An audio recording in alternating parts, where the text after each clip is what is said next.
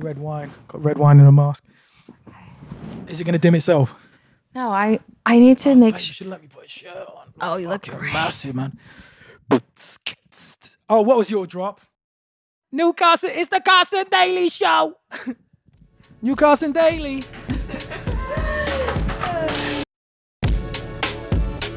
Welcome to the Carson Daily Show, the crypto culture talk show nobody asked for. I am here with KidEight. KidEight is a digital artist and motion designer, visual architect, world builder, and Photoshop savant. He frequently amplifies, exaggerates, and sensationalizes archetypal thematics rooted in hip-hop and street culture zeitgeist, juxtaposed with cheeky vulnerability. I wrote this bio. I was about to say, yeah. This is the one I wrote, and it's so hard to read. It's so much has been revealed since then. His idiosyncratic art style is consistently and acutely experienced through his most widely collected signature art piece, Evil, a 2,000-year-old cherub adorned in tattoos, grills, razor blades, and ski masks, among many other things that don't belong to a baby. Through his 15-year career, KidEight has worked with Atlantic Records, Def Jam, Future, Gucci Mane, Fabulous, Moneybagg Yo, Chris Brown, and virtually every rapper and hip-hop icon since the turn of the millennium. KidEight has built a cult-like community and established himself as a fixture within his rebellious and sometimes ostentatious phygital universe in the NFT ecosystem. I'm going to stop there. He's also... we need to update that. That's so old now. Jesus. He's also my wine drinking partner, the man I lay down with at night, most nights unless we're in an argument, and my most favorite and looking forward to podcast guest of all time. And just so everybody knows, this podcast actually started a couple of hours ago. We've been just talking and talking. I almost said going at it, but I didn't want people to take it the wrong way. We've been talking and talking all night, and we thought, okay, now is as good a time as any.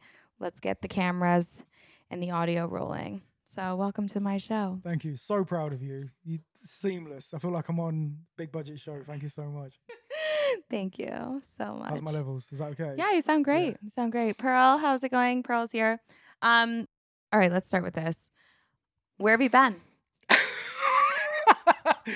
Okay. Seriously, as the star of this show, that's where we start. Where have you been? So I don't even remember when I started having time off. I don't remember when that moment was that I just needed to just cut off, like midway through December.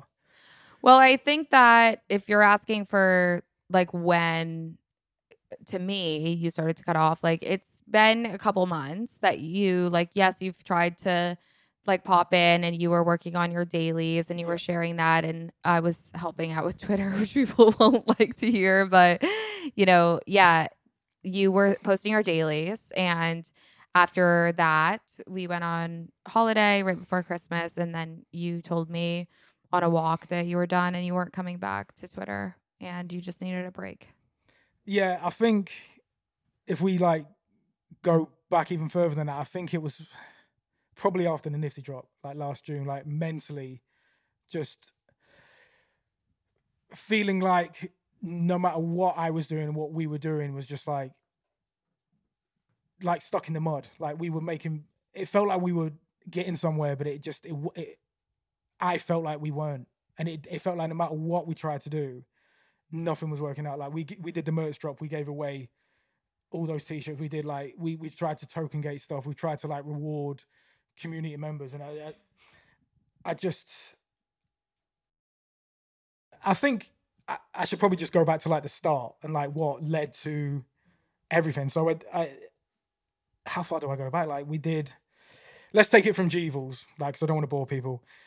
I did a collection called Jevils, 8,888 generative collection of my character called Evil. Never really expected anything to come from it. Like I had a small amount of collectors from my previous collection, Devils, which was released in like between February and June of that year, and wanted to enable people that had been priced out to join the community, join me as like an artist on my journey, create this generative project. And I just sort of never expected it to have the level of hype that it had. So I'm coming off of that. We're having it minted out in under half an hour, like millions of views, DDoS attacks, like all these things. Like within 2 days, it was in the top 50 collections of all time, and any NFT collection on OpenSea, Rarity Stores, all this. Just I didn't know how to deal with that.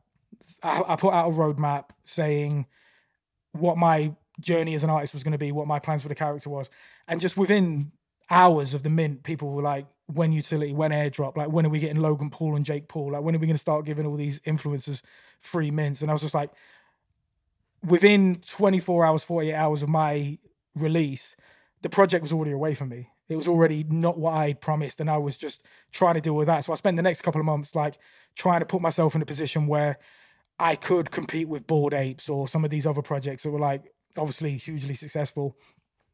And it put me in rooms with certain people that I could never have expected.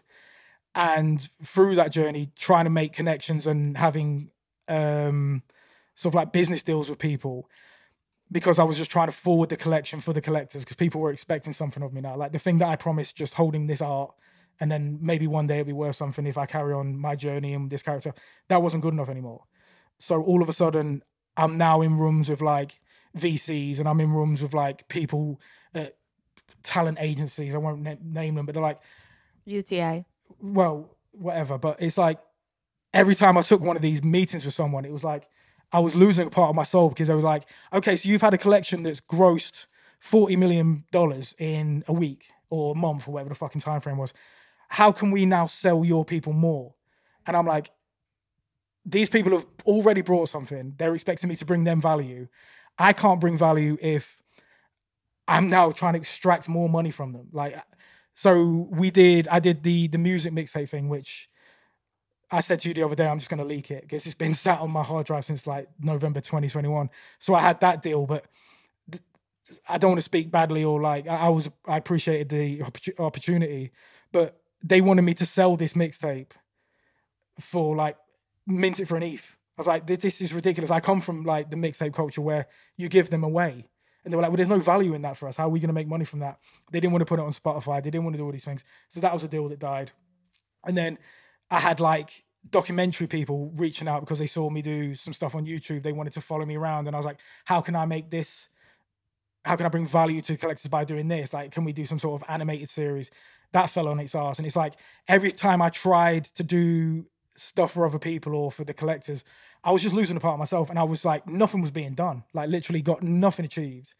And at the same time, my original plan of forging a path and like giving this character fucking wings just couldn't happen. So then your and my relationship flourished, and like I was so inspired by how deeply you felt about everything, and I could just see what you could bring to me and to my community and to my team. And that was when I felt like it was back on track. But to get you on side, I sort of had to cut off relationships with other people I had a prior, and that didn't go down well. So so at that point, like the community that was so strong and had backed me, like that split. So then we're having like firefight that and like try and carry on, and it just got fucking overwhelming. And then you put into that the fact that there was a legal problem with the art. We can't go too deeply into that, but it was essentially fight this issue, get sued, or have the whole collection DMCA'd and deleted from OpenSea. And as far as like the rareables and like the actual front pages of these NFTs, so I was having to do that, pay like fucking fines or whatever. I don't know how to explain it.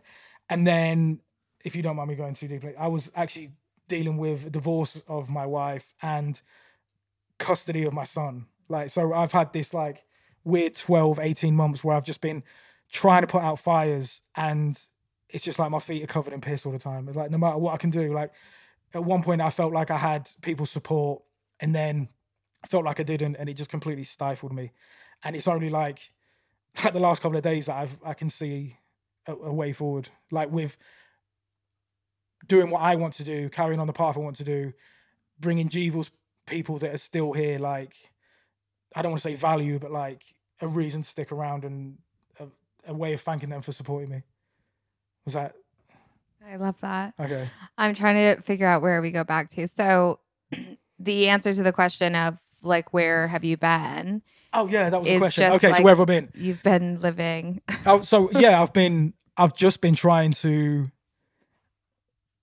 It's like, as weird as it sounds, I've been trying to navigate just life, just trying to find out who I am. So delete this if you want or whatever. But like No, never. the fact that, so I dropped G-Balls, and then within 2-3 weeks, I was essentially like split up from my wife, like my ex-wife. Sorry, ex-wife. Wifey there. Thanks. No, but I'd split up with my ex-wife, and I hadn't actually been alone since I was 16, if that makes sense. So I left home at 16 and then soon met her. I was like, so I'm trying to navigate life by myself. So I got that place in Manchester and was essentially living the life of a bachelor.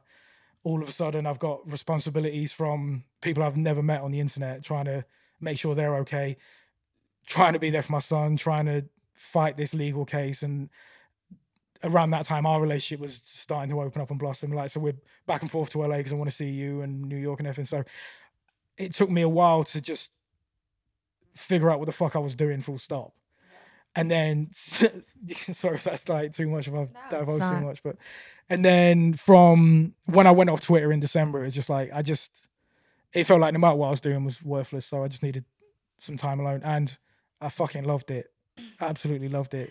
Okay, before we go there, let me ask, like, as an artist, like everybody knows, I even said it in your bio, like vulnerability is something that is like wildly explored in your work. Like, it's something that is done in a way that's subtle and also overtly. Like, you were going through so many emotional hardships and personal changes and transformations that I think kind of the obvious outlet for that would be art.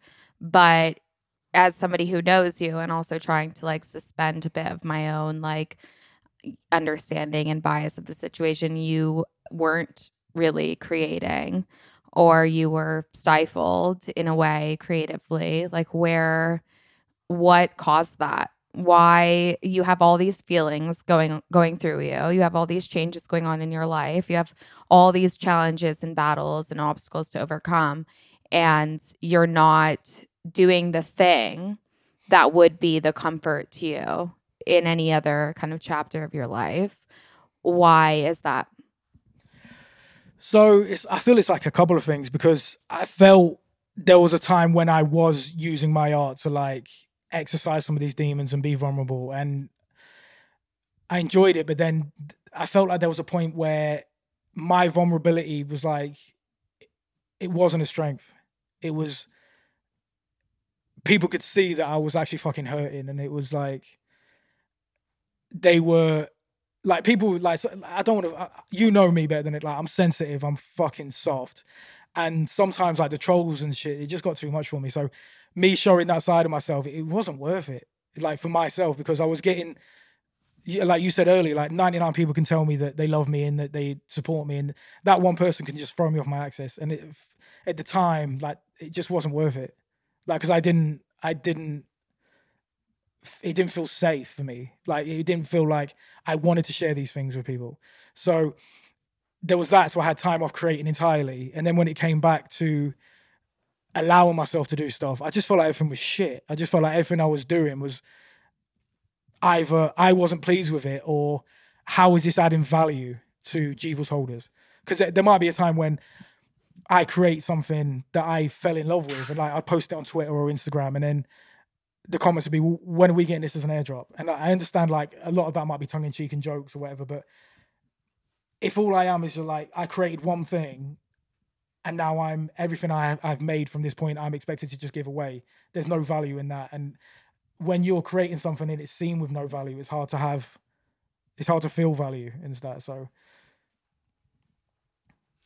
Where, did that answer your question? I can see. yeah, it does. Like, I'm gonna no, you told me that I could ask the hard questions, no, so I'm going to. But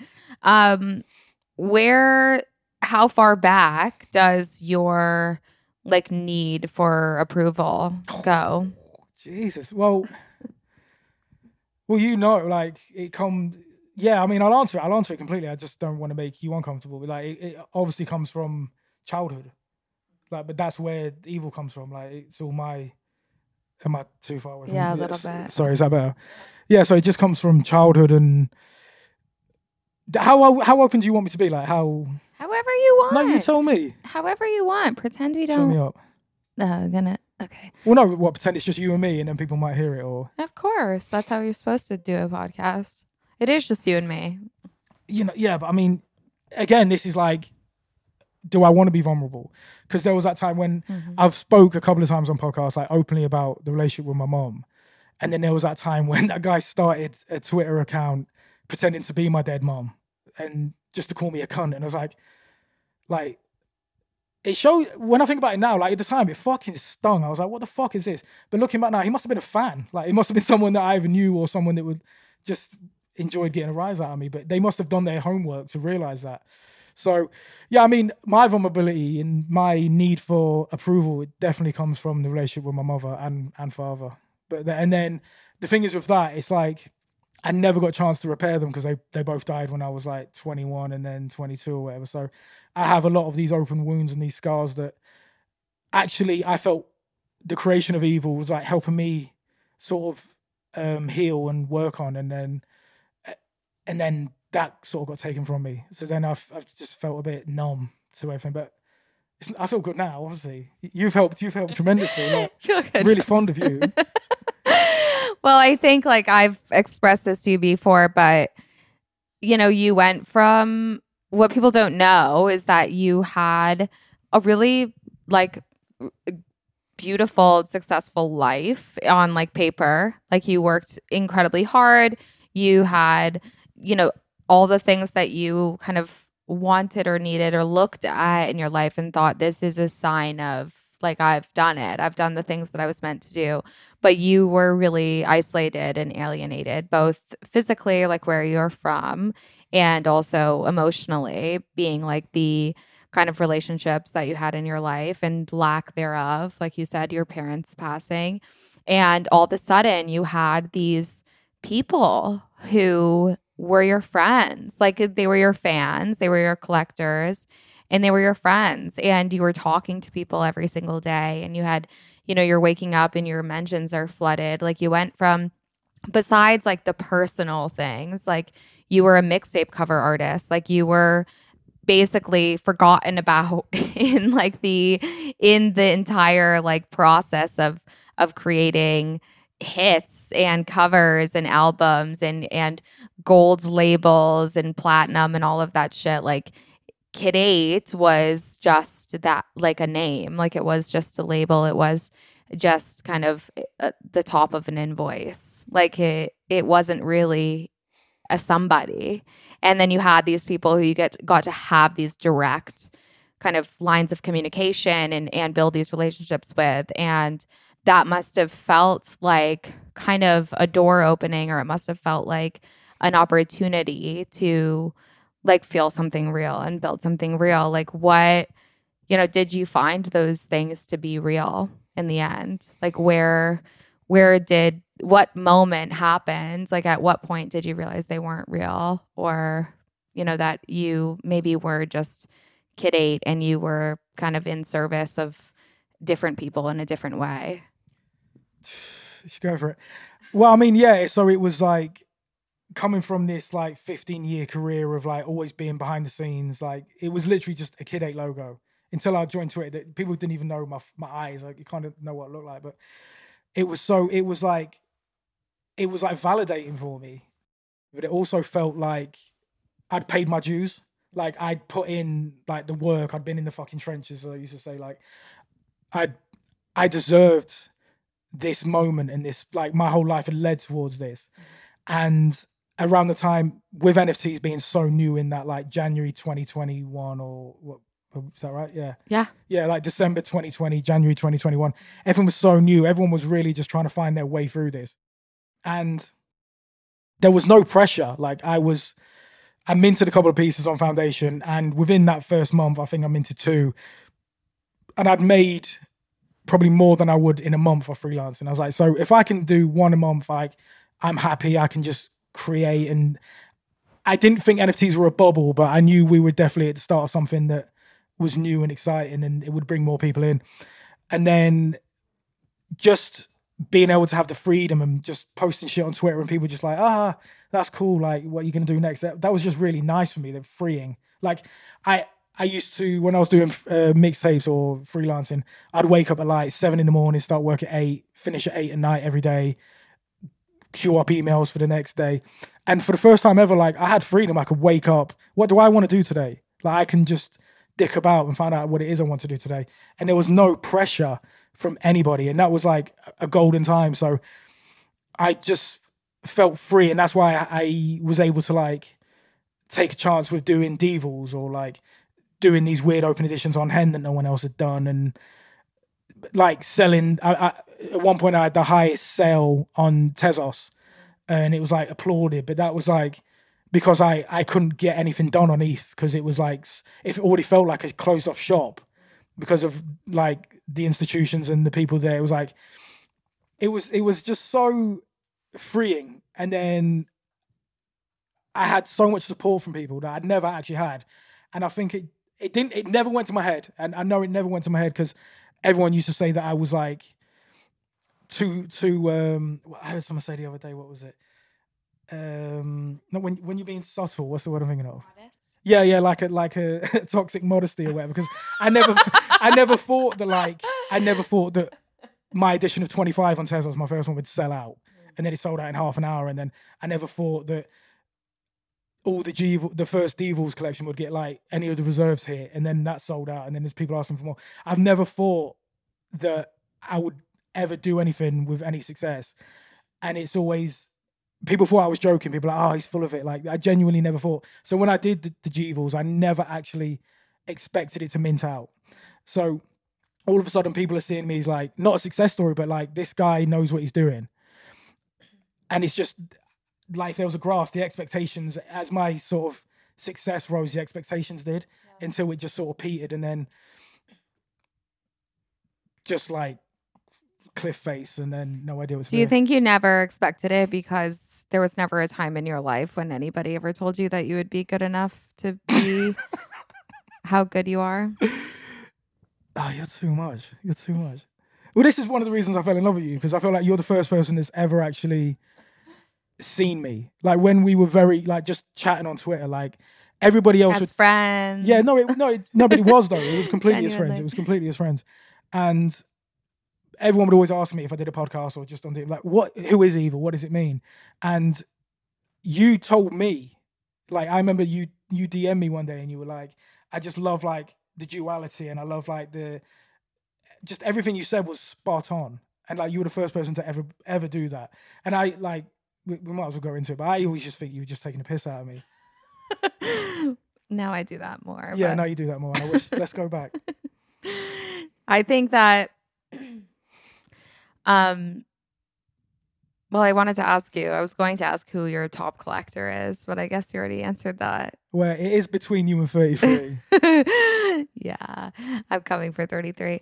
I think that, I wanted to ask about like your old podcast days, because I listened back to the first time that you were on the That's Nifty podcast, and you were like in this really passionate state, and you were like, I was doing what I was doing, meaning mixtape covers and graphic design. And you were like, I hated it. I hated covers.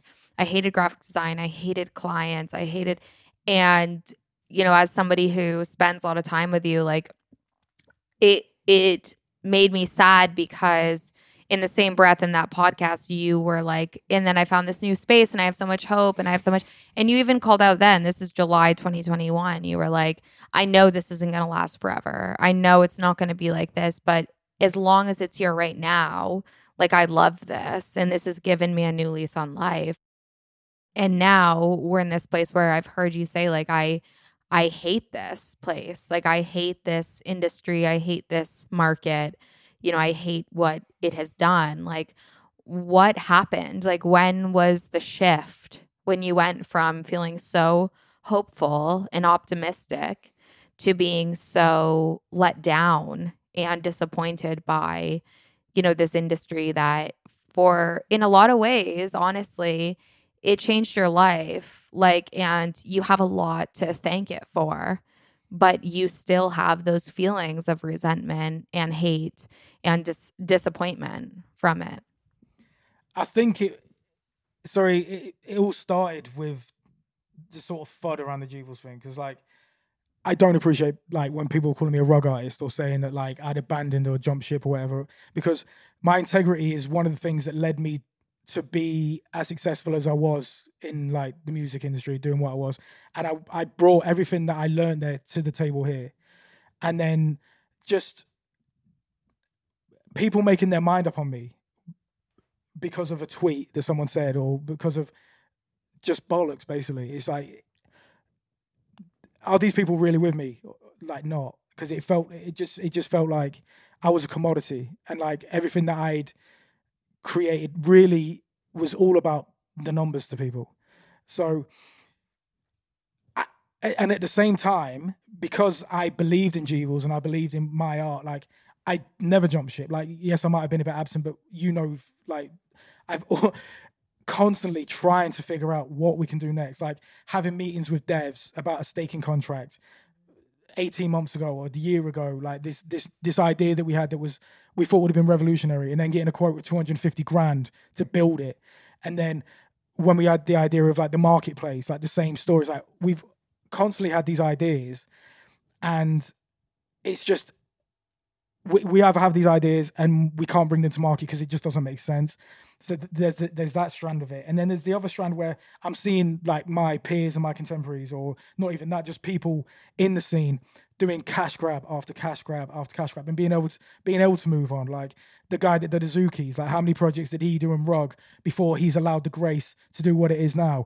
And like even like I don't want to like come after people, but at this point I don't actually fucking care, because nothing in my life will change. Like if I get cancelled from NFTs, big fucking wow. You have been. Well, yeah, but like, so I did 2 weeks working with Artifact before Clones, before I did Devils. Like they wanted me to be their like in-house 3D generalist, and I did their NFT for the LA Dodgers and the Super Bowl. Like never got paid for that. I did one of their ones for that was on Super Rare. Like never got paid for that, and I was just like, then they drop Clones and they do this fucking they do this Dutch auction at like free ETH or whatever. And I'm like, this is fucking insane. Like, this is the biggest cash grab I've ever seen.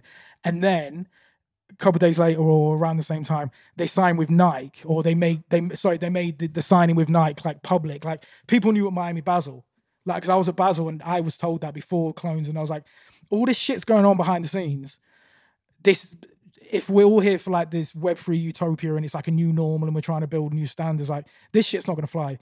They sign with a Web2 brand, which, an old brand or whatever, Web2, however you want to look at it. It's like Web3 is not going to like this, because we're all about decentralization. We're all about building these new brands within this like this realm that we're in. And all of a sudden it's like the hottest shit in the world. Like I just the hypocrisy within the space. And then like I don't fuck it, I'll say it, fuck it. Like you got people like Fuck Render that just drop generative project after generative project, like not giving away. Like even if he's like airdropping, he's like, you still got to pay for it. Nothing. Like, but if I go and try and mint a 1 of 1 on Super Rare, people call me a fucking cash grabber. It's like I literally can't move, because either people know that they can say shit to me and it's going to bite me up and I'm going to fuck off, or other people are getting it and they just don't care. But it's like the hypocrisy within the space fucking pissed me off. Like when we did the evil toy, we put the NFC chips in all the boxes. Like I did all that myself. And then like 2 months later, Azuki bringing out a skateboard with an NFC chip in it, and they sell for millions. What the fuck is going on here? Like it's just so skewed. And like it really is this Web3 dream we all had of like being independent and like having new like not new idols, but like new thought leaders and all that. It's bollocks. The Web 2, the VC world will come in, they pump these projects, they get behind these projects, they sign to these talent agencies, and your thoughts are swayed. Like look at everything that's going on with Bored Apes. Like people thought Justin Bieber bought his ape for 3 million or whatever. Someone did a wallet check, and it's like MoonPay paid for it, and like all these other, like the class action suit against all these rappers that were saying they brought. Because this is funny actually, because I was obviously I come from like that world. Around the time of Jeevel's minting, I had all my old clients run DMs like saying, "Send me one." I was like, the floor is what it is. If you want one, join. Like that's just how we're gonna get stronger. Well, no, I got sent this. I say I don't give a fuck, man. Like we've done this. I've done years of like pitching for labels. I've pitched for you. Like I remember Rich the Kid used to, when you do, if you put this video out, don't tag him because but like constantly try and get free covers from me. And then all of a sudden, like I've made a way on my own. He's trying to get free Jeevels from me. Like all these people were just constantly wanting free shit. But how the fuck can I give free shit to someone who's a fucking influencer or a celebrity when I've got hardworking people that have gone out and bought my art? Like, so I sort of just couldn't deal with the hypocrisy and it's not what I signed up for. I want to talk about that more because as like your partner and as somebody who is like connected to the work that you've done and as somebody who is also active in the Jeevels community, a lot of people, like a lot of your collectors, people that I'm friends with, that's kind of like their number one thing of saying to me is like, KidEight, and I know it comes from a place of good, is like KidEight has so many connections in the music space. Like he should hit these people up. I want to see like him reignite these and blah, blah, blah. And I don't think they realize or they understand what that like working relationship was. And like where, yes, you know these people, yes, you have these connections, but what it means for them as collectors in the ways that you protect them and you protect their investments that they've made when you decide intentionally not to send Jeevels to these rappers' wallets for free promo, or when you decide not to go out to them and ask them for partnerships and collaborations. And I think nobody's asked you this, and it is worth talking about, like, why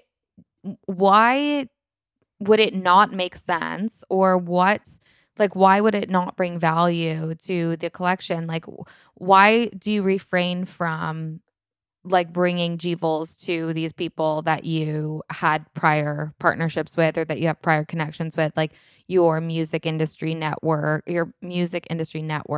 and like why not explore that further? Like, why not take the mixtape further? Why not do all those things? Like, explain just a little bit about your experience in the music industry and the mixtape industry and why it's not beneficial for the collection. Or for you. So if you're a famous person or a rapper and you're getting free shit given to you every single day, what is one fucking NFT going to do? Are you going to jump on Twitter and post it? And then they do. And then what? Because there were plenty of rappers that got them, like when in the NFT boom, there were rappers that got them and posted them on Twitter. And then what? Like most of the time, every rapper that brought one in the end that actually brought one, I'd get a DM saying, right, and can you do my album cover for me now? Can you do something for me now? So I'm having to do they want something for free, and then they want me to do something for them for free because it's exposure for me. And then the collectors are sat there thinking, well, that's done nothing for me. That's just made KidEight look big. Or like it really doesn't do anything. Like that video of DJ Khaled buying an ape on a boat. What did that do really? What did that do for anybody? Did that bring value to Bored Apes? No. What brought value to Bored Apes was everything going on behind the scenes. The manipulation. Like I released Jeevels because I wanted it to be an entry point, the lowest entry point possible for people to collect my art, come on this journey with me. It might be worth something one day, it might not. At no point was the plan to just serve celebrities. Mm-hmm. I remember the day after, people are in the Discord saying, you need to send one to Jake Paul, you need to send one to fucking the other Paul, whatever the cunt's name is. And now you go on YouTube and it's CoffeeZilla exposing him for being an NFT fraudster or whatever. Like, how would that have looked on the brand? Like, I just think because I had like good intentions and a long-term mind frame that I didn't want to just keep doing shit. And then the times when I have sort of bent the knee and tried to like follow trends and did the free airdrop, like it was met with nothing. Like, what are we doing here? Like, it should get to the point where holding a Jeevel is enough. Like that is the art. That's it. I'm gonna carry on doing that, and Are we going into our plan now, or maybe another? Go into whatever you want. Well, no, Well, but it's not fleshed out fully now. But that's true. You Yeah. can talk about it though. You can. no, because we're still putting it together. But for the first time in a long time, I'm excited about doing something, and it feels right, and it will reward Jewels holders that are still here. Like the thing is, Jewels, like I said, 18 months ago, how many people that minted or even bought on the secondary are still here? Like, Okay, well, if we're not going to go into this plan, let's let's talk. get off Jewels slightly because I feel like Okay, let's talk. my energy's like I'm in a really good mood. Like I don't want people to think, oh, he's just banging on about. I know. Okay, well, I think like last thing that we should say about this is because there's this new plan coming up, because you're energized, people are probably like going to want to know, like, let's talk about accountability. Like, let's talk about some of the times that you have made, like, for lack of a better word, a promise and not fulfilled on it, or the times when you have had even a plan and not followed through with it. Like, I think a lot of people will easily just kind of, diminish that and say like, oh my God, he fucked it or whatever. But like, there's a lot of things that happen behind the scenes. Like, do you want to talk about any of those, like any of the roadmaps or any of the ideas or things that you had put forward and spoke on publicly that then didn't come to fruition, and just discuss accountability? Yeah, I think I'm glad you asked that actually, because I have to hold my hands up, and like that I have fucked up. Like there's been times when I have absolutely fucked up, and I don't want to say it's because of this, because of, like, I hold my hands up. But I've done. I think because my eager to please people has put me in a situation or made me make decisions or do things that I never believed in the first place, but I thought it's what people wanted, and I don't want to that sound like he's not taking accountability, like gaslighting myself or whatever the fuck. But like, there's things that I promised to do that my heart was never in. And I think I should have just had the bollocks to just not promise in the first place. Like I don't like that. The original roadmap of Jevils on the website was create the toy, which it's up there. You probably can't see Can you it. see it? Put it in the other room. People have seen it in my other shows. Yeah, create the toy. Like massive achievement for me. Like that was Childhood dream. Childhood dream. So fucking proud of that. But looking back now, I only had about 10 days off, like 10 or 11 days off. And that came back to like, oh, he should have killed himself. So head down, try to carry on. What you're not saying is that you, and not to scapegoat or whatever, but you were pressured into making promises or publicly sharing plans that you had no interest in doing because you didn't believe in them as being value adds to the community. I just wanted what I created to be a success. And I was like trying and willing to do everything for that to happen. And the more I tried and the more deep I went in, it was like I was just losing on every front. Okay, well, from where I'm sitting, like, and this is something that we've talked about. This sounds so pessimistic as well.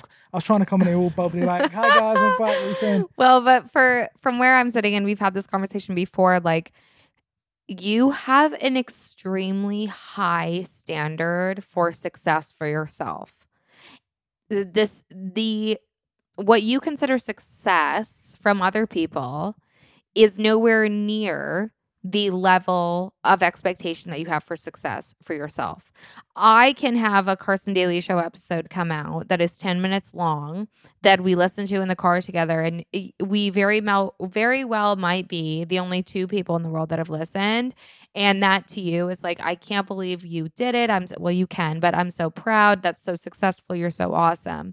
But for you, you can have a merch drop that does amazingly well for a first drop, that has free claims, that makes everybody happy. The Discord for the first time is blowing up. People are excited. Sentiment is high. You can have a nifty drop where the maximum number of tokens are burned and redeemed, and open editions like sell crazy awesome beyond expectations. Like, but your standard of success for yourself, where you will say, yeah, I did a good job, is so far out of reach And I just don't, I think like it is worth you kind of telling people like why, especially like the people who are cheering you on and who keep showing up to cheer you on. Like where, at what point is what you've done good enough for the community, for the collection, and for yourself? Easy one then. Nice, easy question. Fuck, babe. I don't know. Just I don't know. I think anything other than the best or great is shit. But that's everybody feels like that. Like you can watch a sports game, like the best player can be having an off day, and everyone's like they're done, they've wasted their wank, and it's like you're only when I think when I came into NFTs, like you were only as good as your last drop. So let's say you sold a piece for 20 ETH, and then the next one's down to 10. It's like, well, that's dead now. Like there's no value in this person. They fell off, and I just feel like I don't know where the bar is. It's very hard for me to see where the bar is at the moment. Well, I think you have to set your own bar. Like you kind of, and I've even heard you say like, you know, you've looked back at work and pieces that you've done and been like, I hate that. But, you know, I've been in the room with you when you finished and you've been like, this is fucking awesome. Yeah. And it makes me think that somewhere along the way, somewhere between the time that you finished that piece and you push back dramatically on your computer chair and you put your hands above your head and you do your nod like, yeah, this is it. Like, I'm super happy about this, to you waking up one day and being like, I hate this. I hate looking at it. Something happens between that time and you kind of resign yourself to not having met that standard. Like you're constantly changing the bar and you're constantly moving the goalpost for yourself. Like as an artist, I think that, you know, you won't be as appreciated as you deserve until after you're dead. Not that that's an invitation to end it all, but you know, the most important thing you can do for yourself is just be comfortable and be happy and satisfied. But I also know that as an artist, if you do that, you know, where are you really an artist? Like if you ever can, if you are satisfied, like for you, like what will it take? Like what will it ever happen? Like will you ever live to see the day when you're like, I'm a success. Like this is a success story and everything in my life has been worth it. Jesus. I don't know. Probably not. I don't know. Like, but this is so like me referring to myself as an artist. You know, like I only allowed myself to call myself that when I entered NFTs. Before that, I was always a graphic designer, and when you're a graphic designer, you're creating for other people. You're creating for a client or whatever. You're creating for other people now, by the way. But no, an artist. No, but this is the thing. So an artist should always create for self or only for self. And then if other people want to buy it or people want to enjoy it, other people want to hate it, they're welcome to. But that's where I sort of the line is completely blurred because am I an artist? Am I a project lead? Did I create a generative project? Like, I don't think any artist has ever. So I just want to interrupt and say that now I have some insight to you because when you decide to create for yourself, which is something that we've been talking about for months now, will be when you are back to being an artist. But for the last 18 months since GVols have dropped, you have been a graphic designer again. And I think you're the only person who can walk through that door and cross that threshold and say, I'm leaving this behind. I'm not a graphic designer anymore. And I'm gonna wake up and be an artist today. Did you see that little look he just gave me? But that's like, this is the thing I keep struggling with, Cast, because it's like there's a fine line because at the moment so much of what I'm trying to create is tied up in this character. So it's like the other day, I was like sat there for like 2 days just trying to work on stuff. And I did an evil piece and I was happy with it. And then I was like, right, I'm gonna do a piece for me now. And I just couldn't, like, everything I was creating, I felt this is baseless, this is shit. And the whole time, like, I felt it sounds so stupid, but I feel like I was sort of cheating on him, because if I stop creating with this character, he sort of dies. Like, his life can't go on, and that's ties back into like the IP thing, because I was so staunch about keeping it. And I said earlier, I'm gonna say right now, like, the fact that we had these 4-foot sculptures made and they're around the house, I can't escape him. And when I look at him, I just see the generative collection and the weight that holds, and the fact that I don't want people to get bored of me repeating, but I feel like I have so much integrity and I had every right intention behind doing it. I'm not just going to leave it behind. And I can't carry on creating using evil without trying to bring the Jevils and Devils collectors something to hold on to, because otherwise what's the point in them holding on to them, especially with the way the market is. Like, why are people still buying them? Why are people still supporting me? If I just get up and say, right, I'm sort of done with evil now, guys, I'm going on my own journey, like you say, I'm sure people would be happy for me and support me, but I think a lot of them would also be like, he's kind of like left his baby, killed his son or whatever. What do you think is the most favorite piece of yours that you've ever created publicly? What do you think? You know the answer to this. It's my podcast, so I can ask what I want. well, the validation piece. Okay, and is evil in that piece? Yeah, but that piece wasn't about evil. Like, but I think I'm asking this because I'm trying to point no out one else the cares holes. About that piece. Like, sorry to cut you off. That I gave that piece to you because that piece was about you. But they thought that, but nobody knew that. But that's still, you have said to me, like, I think this is what people think is the best piece that I've ever done. So I think that's my way of pointing out to you that, like, there's a hole in your, like, reasoning here, and you're the only one who feels like you're cheating on evil.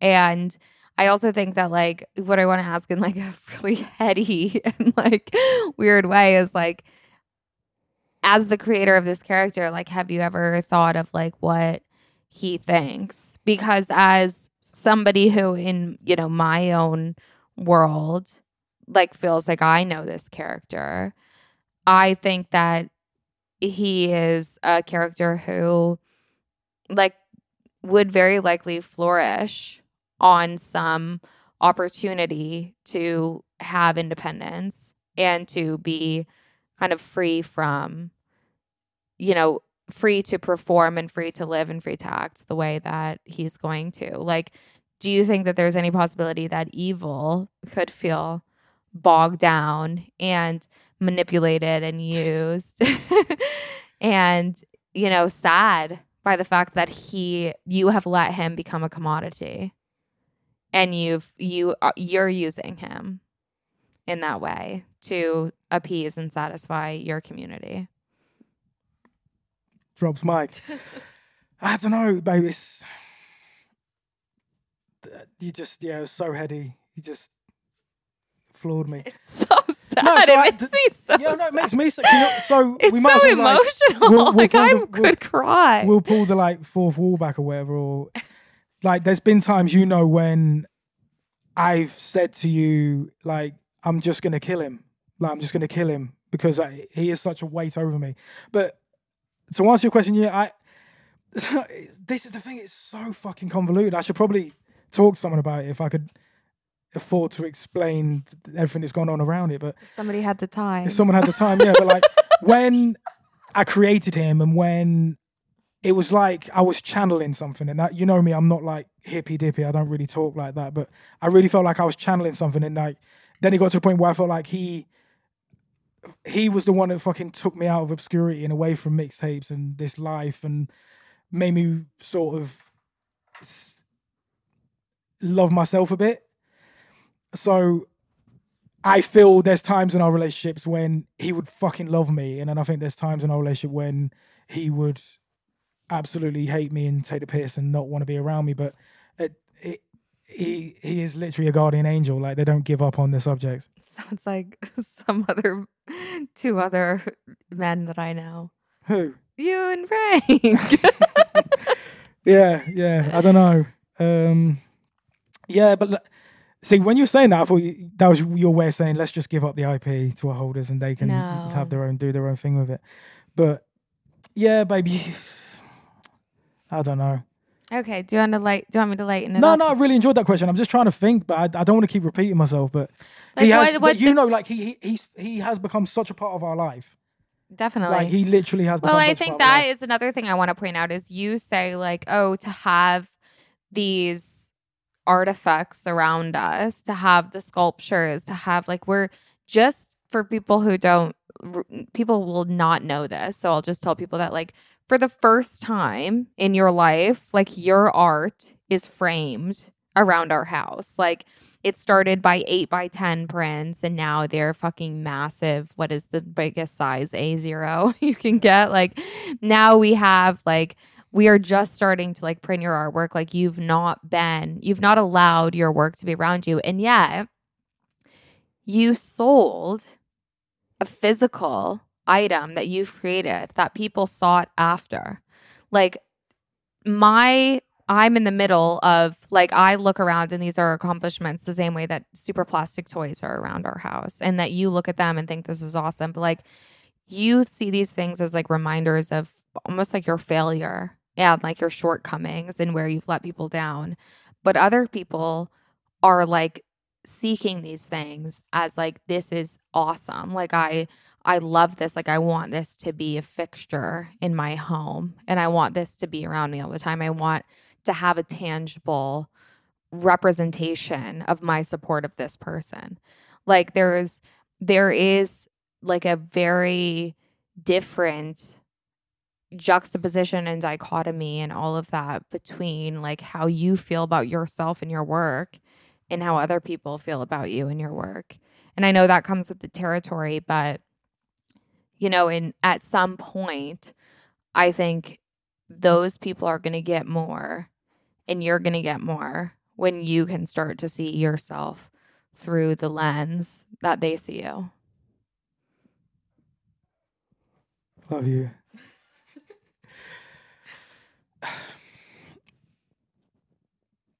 I mean, I know you're right.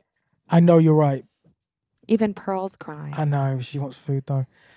I know you're right, but for me, I think a lot of it has to do with timing. Like, I just don't feel, coming from a position where I felt like I was rushing shit and not achieving shit. Like, the way the market is at the moment, since like all the crypto crashes and just NFTs being down 98% or whatever, I feel like I've got time to plan out what the next move is. And I really feel like my next move has to be my best move. Like, I don't think I'm going to be allowed many more chances by even the most diehard collectors. I don't think that it does. Like, I think that. Okay, no. I think people. No. Let me cut you off. It's my show. It's my show. No, go on. No, let me quick. I think that if I'm being honest, like, people, you just have to make a move. Like, people just are ready for a move from you. Like, no matter what you do, like, there's going to be naysayers. There's going to be people who are pissed off, who are agitated, who want to besmirch you. Like, but there are far more people who just want whatever it is that you want to and that you are ready to give them. So you're the only person putting pressure on yourself to, like, in your first couple of years as truly coming out as an artist, of saying like, I have to do the greatest thing that I was ever meant to do. Like, you just turned 28. No, 34. Like, there's absolutely no pressure on you, and you shouldn't be doing the thing that you think is like, imagine if you do your best work right now. Like, what the fuck are we supposed to do for the rest of our lives together? Just be happy and have loads of sex and drink loads of wine. No, so yeah, you're gonna have to cut this dead air out, but it's Nah. but this is the thing. So I'm sort of glad we've come to this point because it's segued to what I want to say before you cut me off so rudely.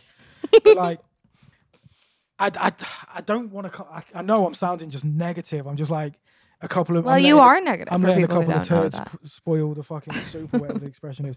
But like, just when everybody was like on Nifty, like the very early days of Nifty, and everyone was making money hand over fist. Like I wasn't there for that.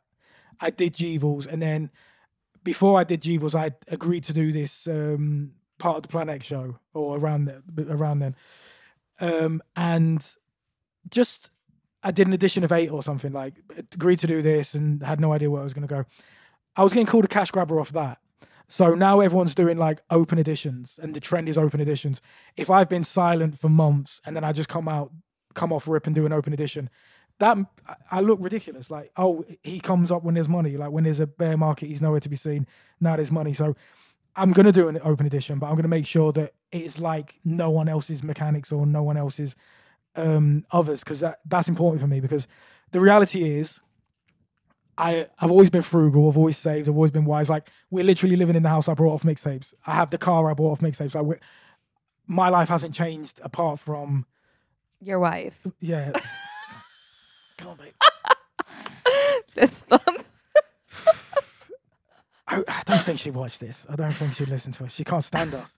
I was wise with my ETH. I was wise with my investments. I've been okay. So the reality is like I could disappear. Like it'd be hard because you're still staunch and on the scene. Like you're Sorry. no. But like before you had this podcast, like we might as well have been completely open. Like before we had this podcast and when we were living in Manchester, and it felt like no matter what we were doing, nothing was going our way. We could have quite easily have deleted all social medias and just sailed off into the sunset.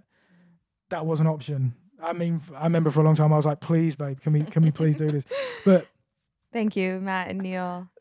no, but like you've always leveled me and always keep me here. And I know this is like your last task is to just get me over this last hump to be the man that you fell in love with and that person and like try and carry on that. And I'm trying, babe. I want to ask you something. Like, okay, there's a lot of people who like really look up to you and who are really awesome and who are there for you. Like, in the way that you kind of resign yourself to be like, I don't want to be seen as a cash grabber. I don't want to be seen as like a scam artist or a rug artist. Like, what would you do if like somebody like who really looks up to you, who really like considers you a friend and an icon and idol, like if somebody like Mike Grill came to you and was like, here's this amazing opportunity. Like I am creating art and I'm creating work and I'm working my ass off and I'm here. Like, would you tell him not to do an open? Would you tell him that he doesn't deserve to make money? Would you tell him that he like honestly, like I'm trying to think of like here's somebody who's like a KidEight 2.0, like somebody who is so awesome and amazing, as awesome and amazing as you. You're more awesome and amazing. Sorry, Mike, because I love you. But like, I'm just trying not. Sorry, Mike, to like put you in the spotlight when he listens. Because she always talks about you. when he listens to this, but like Mike Grill made it. if he came to you and like came to you for advice, would you be telling him like, oh no, bro, somebody might call you cash grabber? Like, why is this the advice that's good enough for you? Why, if it is good enough for them and if it is fair enough and if the opportunity is fruitful enough for them, why is it not good enough for you? Well, I mean, obviously I wouldn't say that to him, no, but I think just because the stigma of having a generative collection hanging over me, I made mint money. Like I did quite well off that in the scheme of things. I just feel like the overall consensus is you get to do that once. don't keep fucking taking a piss. Not if you're unless fuck render. fuck render or Zagabond or whatever his fucking name is, or like Cole Therium or all these other cunts. Like, I'm not being funny. Like, I respected these people. I respected fuck render very early on, but I just feel like there are people that are coming and just taking the fucking piss, and they're not. Actually, no, they're probably not taking the piss. You know, I'm just jealous of them because I feel like they get to get away with it and I don't, or they get to do it and it doesn't affect them the way it does me because I'm just too sensitive for all this shit. But like, don't get me wrong, like someone like Mike Grill or someone that's like always been a one of one artist or a small edition artist sees this opportunity, by all means. If someone like Shaka Blood comes out and does an open edition after I told him not to do a generative because it would literally, it's a death sentence. If he comes out and does one, then yes, he's a cash grabber. Like, in my head, he's a cash grabber. And there are other people that are aligned like that that are also cash grabbers, like, in my opinion. That's the way I see it. So if I can think that about someone else, the back of my head, I'm thinking, they think that about me. Like, there's been, you know for a fact, there's been times when I've had a conversation with you and I've said, let's have an amnesty. Let's buy back all the G-Vols at mint price from everyone that's held them because I don't want this weight above my head anymore. Like, it's crippling. I can't move forward. This isn't who I am. And the thought that even one or two people think of me like this is just too much for me. But then at the same time, I have to remember that I set the mint price to 0.1. I never set any secondary sales. If anybody, like the week that G-Vols minted when I did the whitelist for the D-Vols holders, and the people were buying D-Vols for 30, 40, 50 ETH, what's up? I was like, this is completely degenerate because these things sold the first time for 0.2 in auctions. Like, ones that were selling for 0.2, I think one sold for 50 ETH. And I never heard from the collector, cheers, like, nice one, like, I appreciate you, brother. Like, these people are quiet. Because there's people that have made a lot of money off the back of my art. Like, there has been people that have made thousands off of my art, like tens of thousands, if not more. And these people have been very quiet, and it's part of the game. Like, they don't owe me anything, I don't owe them anything. But I think because I have been so invested, my idea of what's fair and what's right is different from a lot of other people.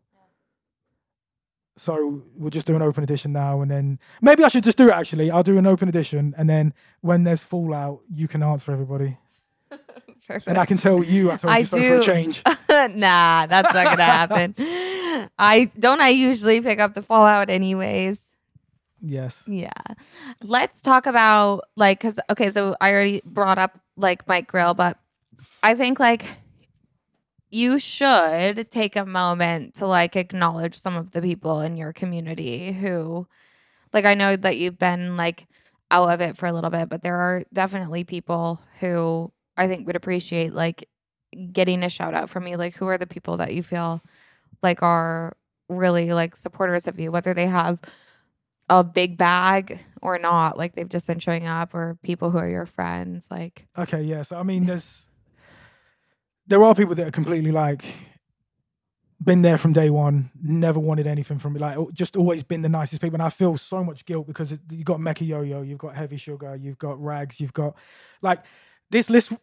If this was 6 months ago, this list would have been longer though. Like, that's what's upsetting to me. So I don't want this to come across the wrong way, but it's like going back to that question you asked me earlier about having friends. Like, I genuinely saw my early collectors as friends, like, and I made friendship relationships. Like, I met up with some of them in real life. Like, we had like this fun time in the what do I call it? The Summer of Love, like the 69 NFTs, 69 at Summer of Love.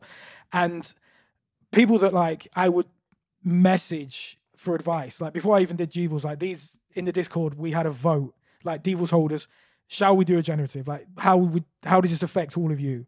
Because it was always important to me because I saw them and respected them, and without them, I wouldn't have had the platform. And one by one, they've all sort of disappeared. And I get it, the space moves quick, other collections come, and it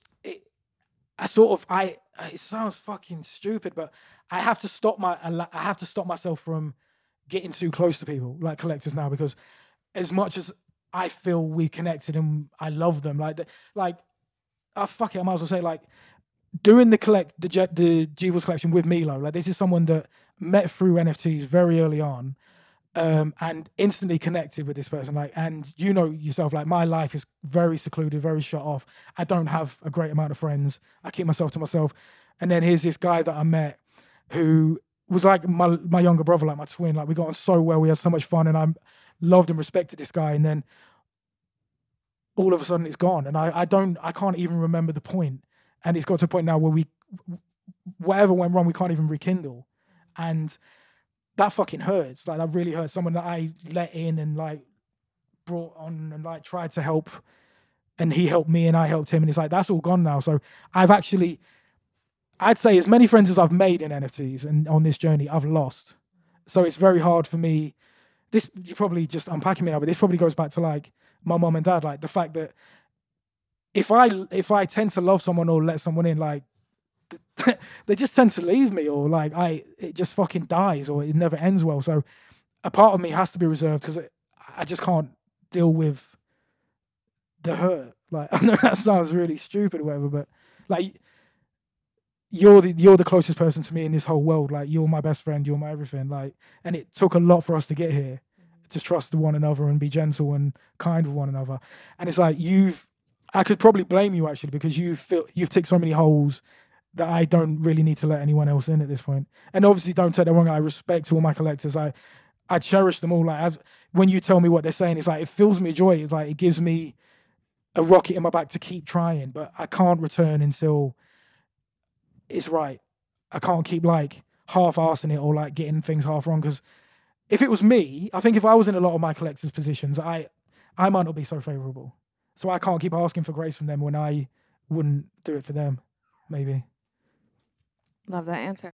In the theme of like friendship and on that topic, like what besides, what you just shared about Milo, like what is the hardest memory to reflect on that made you realize a lot of these people saw you as an investment or as a financial opportunity instead of as a person and as an artist?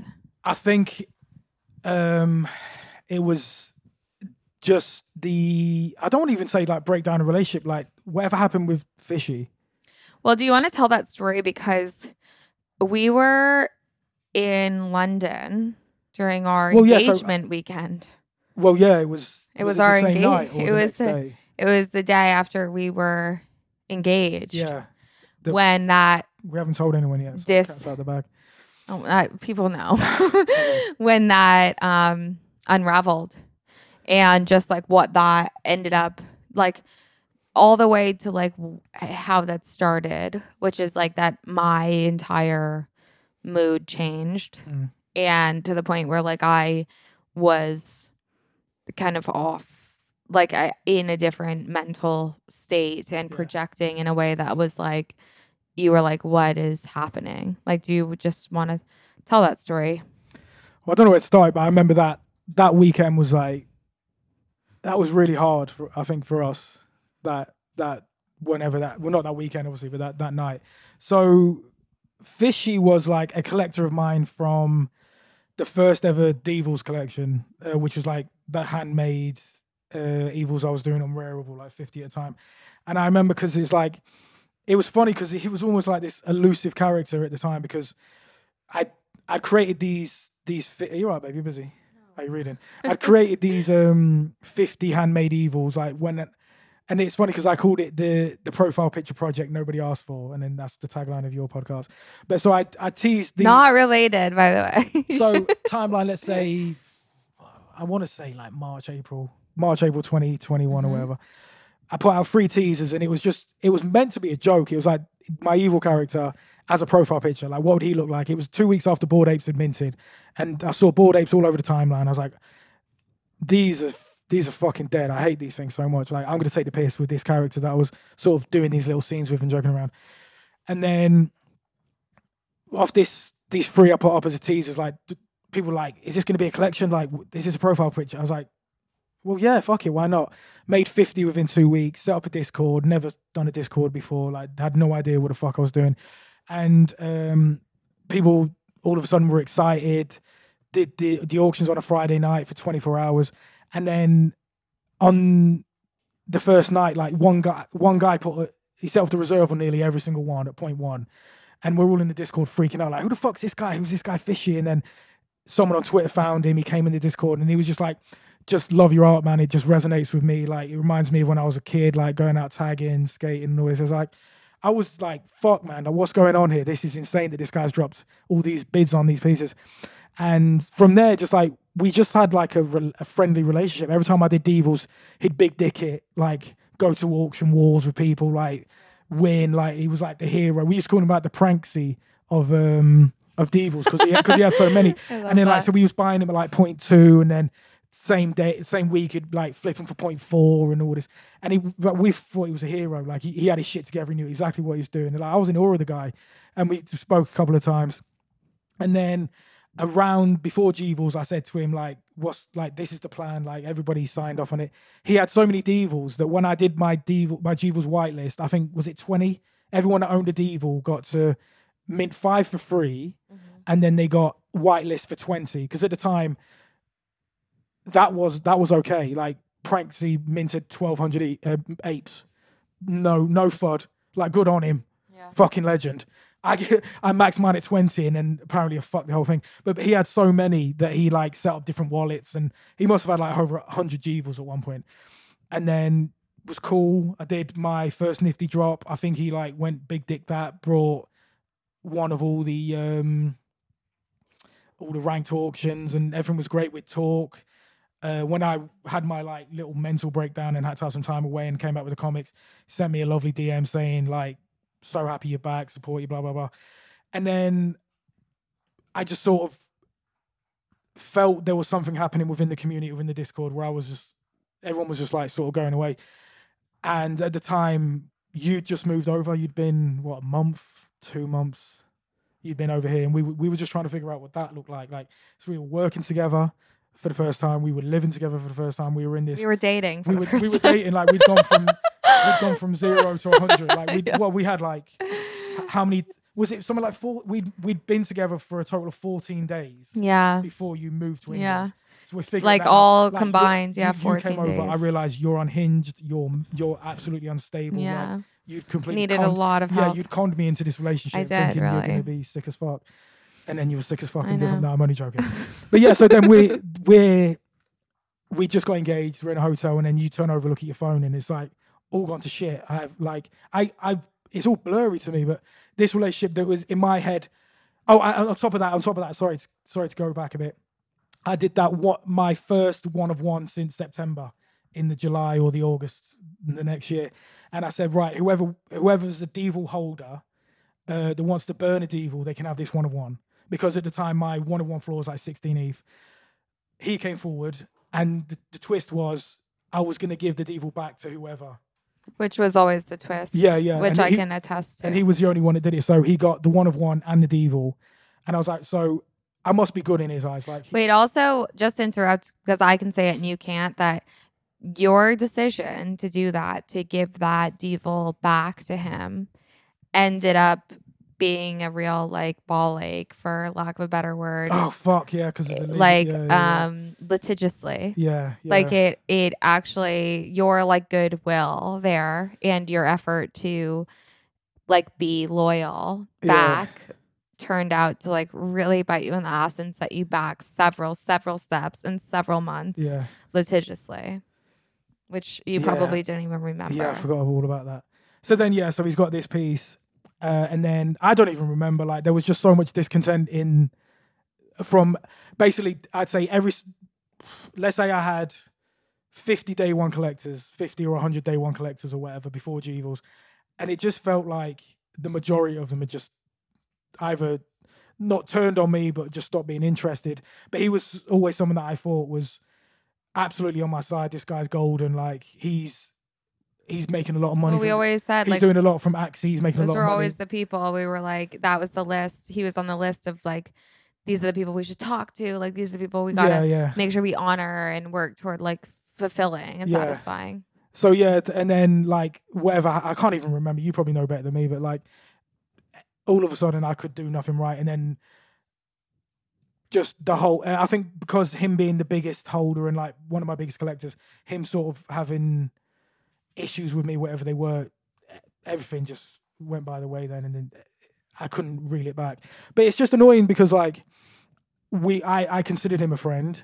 I don't know if he'll ever hear this, but I imagine he won't be too happy about it. But that piece that I gave him, he then sold for 4.2 ETH anyway. He's been very quiet about it. He redeemed the toy, heard nothing about it, but he was very vocal on Twitter saying I wasn't doing enough. Like, and it's annoying because he was one of the people in the first place that knew there was no roadmap. Like, I made no roadmap a thing before Goblin Town, but yet when Goblin Town do it, it's like, oh my god, there's no Discord, there's no roadmap. When I said I wanted to delete the Discord, like I was having death threats. Do you remember? Hey, Goblin Town paid for my engagement rings. It did. Sold the very top 8 ETH.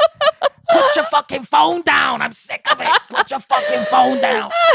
You're welcome. I gave you good advice. But yeah, I don't know, man. Yeah, it's just like, okay. So I hope if like anybody hears like their name brought up, I hope they're not upset. I hope they can understand it's coming from a good place. Like the reality is these people have said a lot fucking worse than I've said about them. Like This a is lot true. fucking worse. Like there is no reason that someone in my position should have death threats from releasing a couple of cherub NFTs.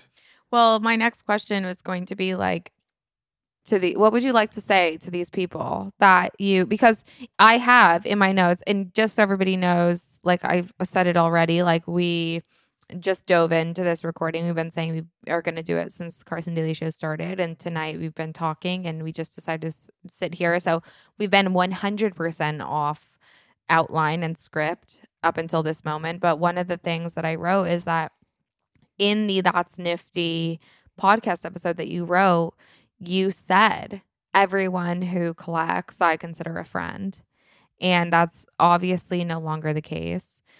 And my question is, like, given that we have this platform, we have this time together, what would you like to say to those people who you were thinking about, who were in your mind when you said everyone's a friend, who are no longer a friend? I don't know. I feel like you're teeing me up here to like, I appreciate you so much, but I don't take any of the things personally, but like each one has fucking hurt me. Like on my end, it was never transactional. Like, yes, you might have brought some of my art, but you gained my art. Like, I didn't ask anybody. I never conned anyone into buying. I never promised anything I couldn't deliver. Like, didn't promise anything that I wasn't going to give you. Like, you bought the token, you bought the art. So, and they had access to you. They had access to me, yeah. And I mean, I feel like I gave away far too much of myself that it was just a given. Like, I was camping out in my Discord, like very early on. I used to live in there. I used to sit out in the garage that I converted to my office, and that was our first address we shared. Yeah, but like I don't want to come across like I'm just fucking just a nice guy and I don't deserve all this. Like, people are people, humans are humans.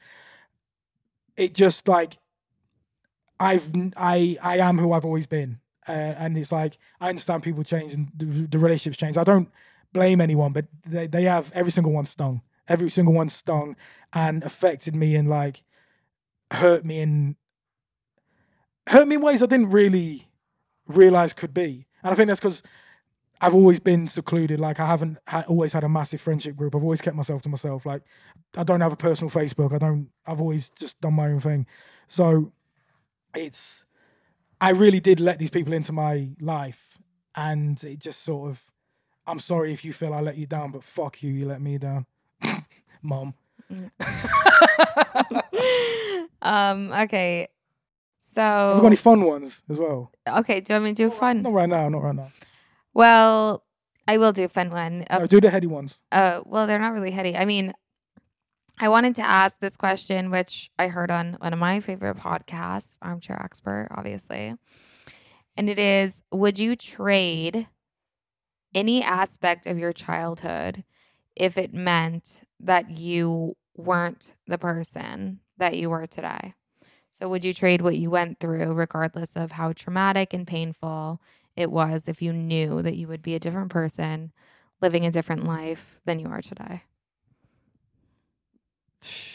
Jesus Christ. And that had to be on the podcast. You couldn't just ask me that I don't know, babe. No.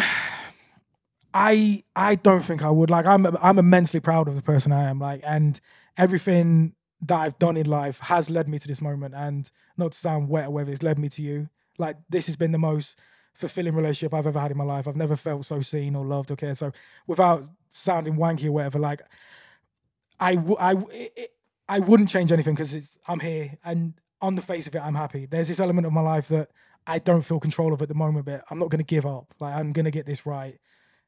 Like, I'll carry on until this is right because that's what I've always done. Obviously, there's parts of my childhood upbringing, life that I wish had never happened to me. Like, obviously, but they did. So it just seems like a bit of a wasted wish. So yeah, I don't know. Like, I don't think I wouldn't want to be anybody else or in a different place than I am right now. I don't think that. Obviously, it sucks that like I can't just ring my mom or my dad, or just like I have no backup plan. Like, something goes wrong in my life today, there's no one I can fall back on. It's just me and now you. But like there is no safety blanket or security. So that sucks, and I wish I had that. But a lot of people don't, and a lot of people carry on. It's like we all have wishes and like ideas of what our life could have been, but I don't think my life would be any better had the things that happened to me didn't happen to me. Like, the reality is, like, that as much as I fucking bang on about evils and evil and blah blah blah, there would be no evil without the stuff that's happened, and evil has set me up in a position where I do have the luxury of calling myself an artist, as wanky as it is. Like, we're about to hit a worldwide recession, like, or depression, and I am able to just wake up and like be in my feelings about the fact that I don't feel like I'm achieving what I should. But that is a beautiful place to be able to be in. So yeah, I mean, what's the correct answer to that? There is none. I mean, there isn't a correct answer. It's just Like, what you just said is the correct answer. okay, Like, thank you. I mean, how I think every decision that we make puts us on a path to be where we're meant to be. Like, we can't, there is, like, even as fun as it is of thinking, like, what would life be like? Like, if your parents were still here, they might have persuaded you to make different decisions or go down different paths or had different expectations of you that you've had of yourself. Like, you are where you are because you didn't have anybody to ask, am I doing the right thing too? Now, same question back at you. Back at me. Yeah. Or is it not about you today? Well, I think like First time for everything. you like kind of said it already earlier in the conversation. Like, I think the only thing that I would change is just not making amends in like life and in relationships, like in particular in my in my relationships with my parents as a child. Like, you know, it's like you have to live with the fact that I have to live with the fact that I didn't make those amends and things weren't on good terms. And I think having that guilt and that burden makes me even more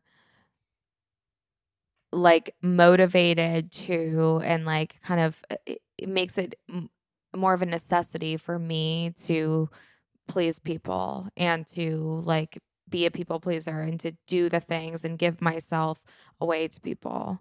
And I think that that's something that I see a lot of in you as well. That like because you didn't recognize and maybe you were so young that you didn't realize like life is as short as it is, that you've built these relations as soon as all these people came into your life, you built these relationships of being like, let me give as much of myself to you as I can. And even, prior to NFTs, like, let me give as much of myself to the relationships that I have, the friendships, the family, the whatever, to the point where like you were trying to overcompensate for something else that you will never get to fulfill. And I think that is something that like we both probably can be better at in exploring in our work and in our art and in our own personal journeys. Yeah, I don't know how to reply. Just wordsmith. Well, that's what you get for asking me a question on my show. I know, but The alley. Through the alley. Okay. So you have told me that sitting at your computer gives you anxiety. And this is something that you have been sitting at a computer since you were 9 years old. Like the place where you should be finding comfort, like we talked about earlier, like is not bringing you comfort. Like, I think you should tell the story of like kind of your first computer, your first experiences, like even sitting on your mom's lap while she's on Photoshop making her sick pictures with her fucking guns in them. And her own Nikki's own album covers that she was making. You need to relax. But like, you have so many core memories at a computer, and I see you like having to boost yourself up and motivate yourself to go and sit down. And even just like opening a fucking, I don't even think you use Chrome. Do you use Chrome? Firefox. Oh my God. Like opening a Firefox is just a like truly emotional task for you. Like what do you need right now to get past that?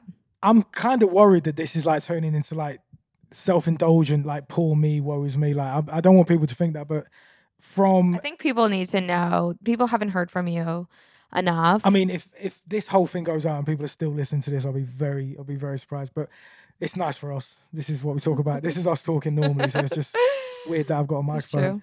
And it's the first time I've worn a mask in how many months? A long time. Every time we go somewhere, we're like, bring a mask, let's do content, and then we just. Nah. So yeah, I think for me, art, creating, technology, the internet, it's always been a safe space. It's always been like where I went to go to like disconnect from life. And then just all of a sudden, like my safe space wasn't safe anymore. And it just doesn't, it's not a nice place for me to be. And then trying to create under those circumstances, like that's why I'm not creating my best work. That's why I feel like everything I'm creating is shit, because it's not coming from a subconscious place. I'm not like channeling anything. I'm not creating something that like surprises me. I'm just painting by numbers. I'm just going through the motions. I'm just like, what do people expect from me? What would be a good idea? And I don't feel like I've had any good ideas until very recently that we're talking about earlier. So yeah, it's just like that. It's funny because the term rugging, like my project rugged everyone. Like I really feel like I've been rugged by people, the internet, art, creativity, like, and I don't want this to sound so fucking like worries me, because I know it's funny because you keep talking about the That's Nifty podcast, and how much of a cunt was I on that? Like I was Billy Big Dick, like I was funny, I was joking, taking shots, and it's like, that's the KidEight that sort of people I feel like fell in love with. And I did. Exactly. And like, I don't even know who that guy is. Like I've missed that guy so much. Like, funny guy, man. Like funny guy. And you fuckers did this.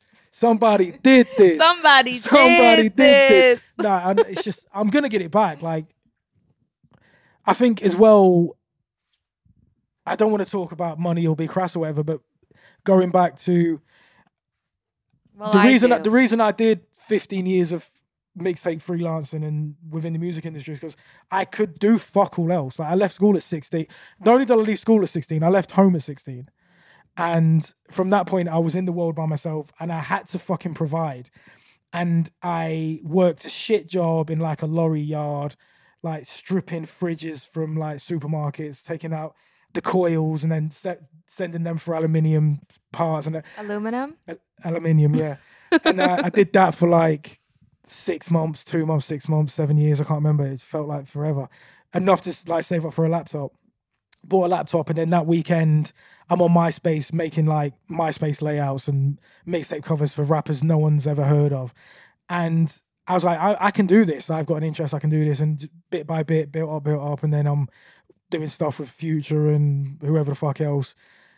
And that's what I could do. But at the same time, I'm trying to apply for graphic design jobs. Can't get anything.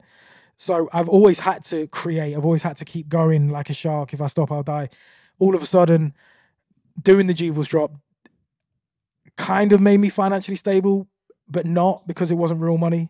Like, it's just at the back of my head, like, if anything goes wrong, I might be able to get out of trouble. But it gave me space to just fucking realize what had happened to me my whole life. Like, and I just fucking that was dealing with a lot of trauma and a lot of stuff that you've helped me like so much in the short time. Like, the amount of stuff we process and talk about and work through together. Like, I'm a fucking child, like 30, 28-year-old Not child. 34. Whatever, 34. But like literally like a man child. Like I remember I'd bump into like people from school a couple of years ago before I met you, and they'd be like, God, you haven't changed. You're exactly the same. And I was like, arrested development, stunted growth, whatever. Just never allowed myself to grow because that wasn't even an option. I wasn't given the space or the freedom to see what that looked like. I just had to carry on, otherwise I was fucked. Well, I wanted to ask about like money a little bit because what I think one of the things among many things that make you different from a lot of people is that money for you is never, in my experience of knowing you and being with you, about things. Like, it's always about safety and it's always about security, and it must be really triggering and hard for you to know that like kind of your big moment of like financial growth is so public and so visible, being that it was via a NFT drop and that it's on chain, and just the logistics and optics of, you know, blockchain. And I just wanted to ask, like, what has that like done to you, like to have something that is so like such a big piece of your like security and personal safety, like an element of your personal safety, to be something that is so visible and so public to the rest of the world? Like, how has that like further, you know, how has that further contributed to triggers around finances and around money? Yeah, I mean, I just think people think you're fair game if they think you're rich or whatever. It's like, and especially when you've sort of made it in a short amount of time, or how that's the thing. People perceived that I came into NFTs broke, like broke, never like worked like, or like never that achieved, you've not achieved anything. Yeah, exactly, never achieved like anything. Unsuccessful. Like, which it couldn't be further away from the truth. I don't think people. You really, had a 15-year career. You had a 15-year career before that. Yeah, and I was very successful. Like I bought my first home at 21. I bought my second home at 23. I bought my third one at 25. Like, I've always fucking live worked. in the home that you bought literally like, 10 years ago. I'm not one of these people that fucking goes and buys a house from their NFT money. Like that's not the case. Like, I've always worked, and he makes me work. Well, yeah. Look at me. For the first time in her life. Oh my God! Wait till she goes Shut into up. some of her stories. I've never heard of anyone with so many careers. I've worked everywhere, and you know that I've been. Whenever we've been, I've had more jobs than you. She took me back to Vermont like one time. She's like, I used to work there. Mirror, shout out Mirror. I used to work there. I used to look at that Wendy's. Chili's, Wendy's, Hannaford, the school district, Super. I've had one job since I was 18. Essex discount beverage. What's 18? Huh? 18. What's 18? Since I was 18. 18. He means 18. I didn't say 18. I said 18. 18. 18. Look at me. Look at me. Look at me. Look at me. Anyway, so yeah. Shout out Kath and Kim. Yeah. Yeah, I think, so maybe a lot of people thought it was like, it came very easily to me, but I sort of saw, like, and you've said this, like, the Jeeves Mint, it was sort of like a karmic payment for all my years. Like, we've got, like, can you even see that the Marvel book, like, Marvel comics were parodying my mixtape covers and putting them in books. I never got paid. There's another book up there that's like all my mixtape covers from like 2017 to 2022. Never saw a penny. They sold thousands of units. I've done all these things. I've had artwork I've done for albums go gold, platinum, got paid a pittance, never got a plaque.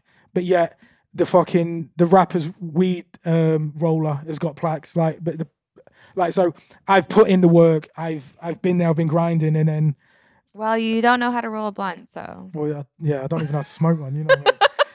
But yeah, let's have some fun anyway. Like, let's bring the old KidEight back. Unless you've got some more. Yeah. Okay. I feel like you've teed me up. I love you so much. Thank you. You're welcome. You've really teed me up. People are like, this so disgusting. Oh my God, but this is an unbiased show. No, of course it's biased. It's my fucking show. Oh my God, yeah. If anyone's like, listen, that knows Carson but doesn't know about NFTs and they're wondering who KidEight is, that's mentioned every single episode, it's me. And they're like, what? Well, I think like that is like Miss Team Vermont is with this guy in England. Miss Vermont, Team USA, first of all, but it's much different. Say less.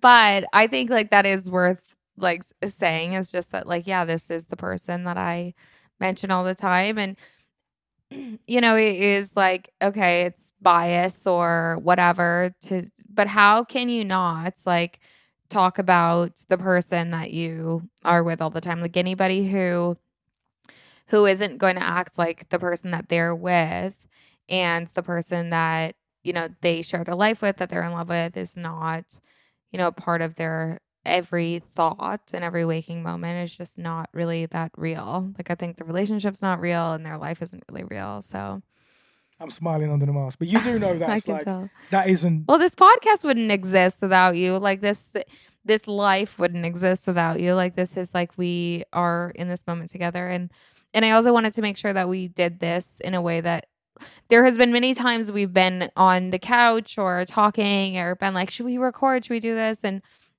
you know, I've been like, no, or we've been like, no, because we have given, like, our relationship has been so public, like the fruition of it, like the establishment of it, like shout out Tommy, who literally was like, who planted the seed. Shout out JN Silva, who made it all possible via retweet. But like, you know, this is my life. Like, you're my life. This show is my life. G-Wolves are my life, like Evil is. So yeah, we're gonna talk about it. Love you, thank you. Love you, you're welcome. All right. Let me get a bit gushy. I am so lucky. Like, well, put your mic up before you. Oh, sorry. No, but like it is.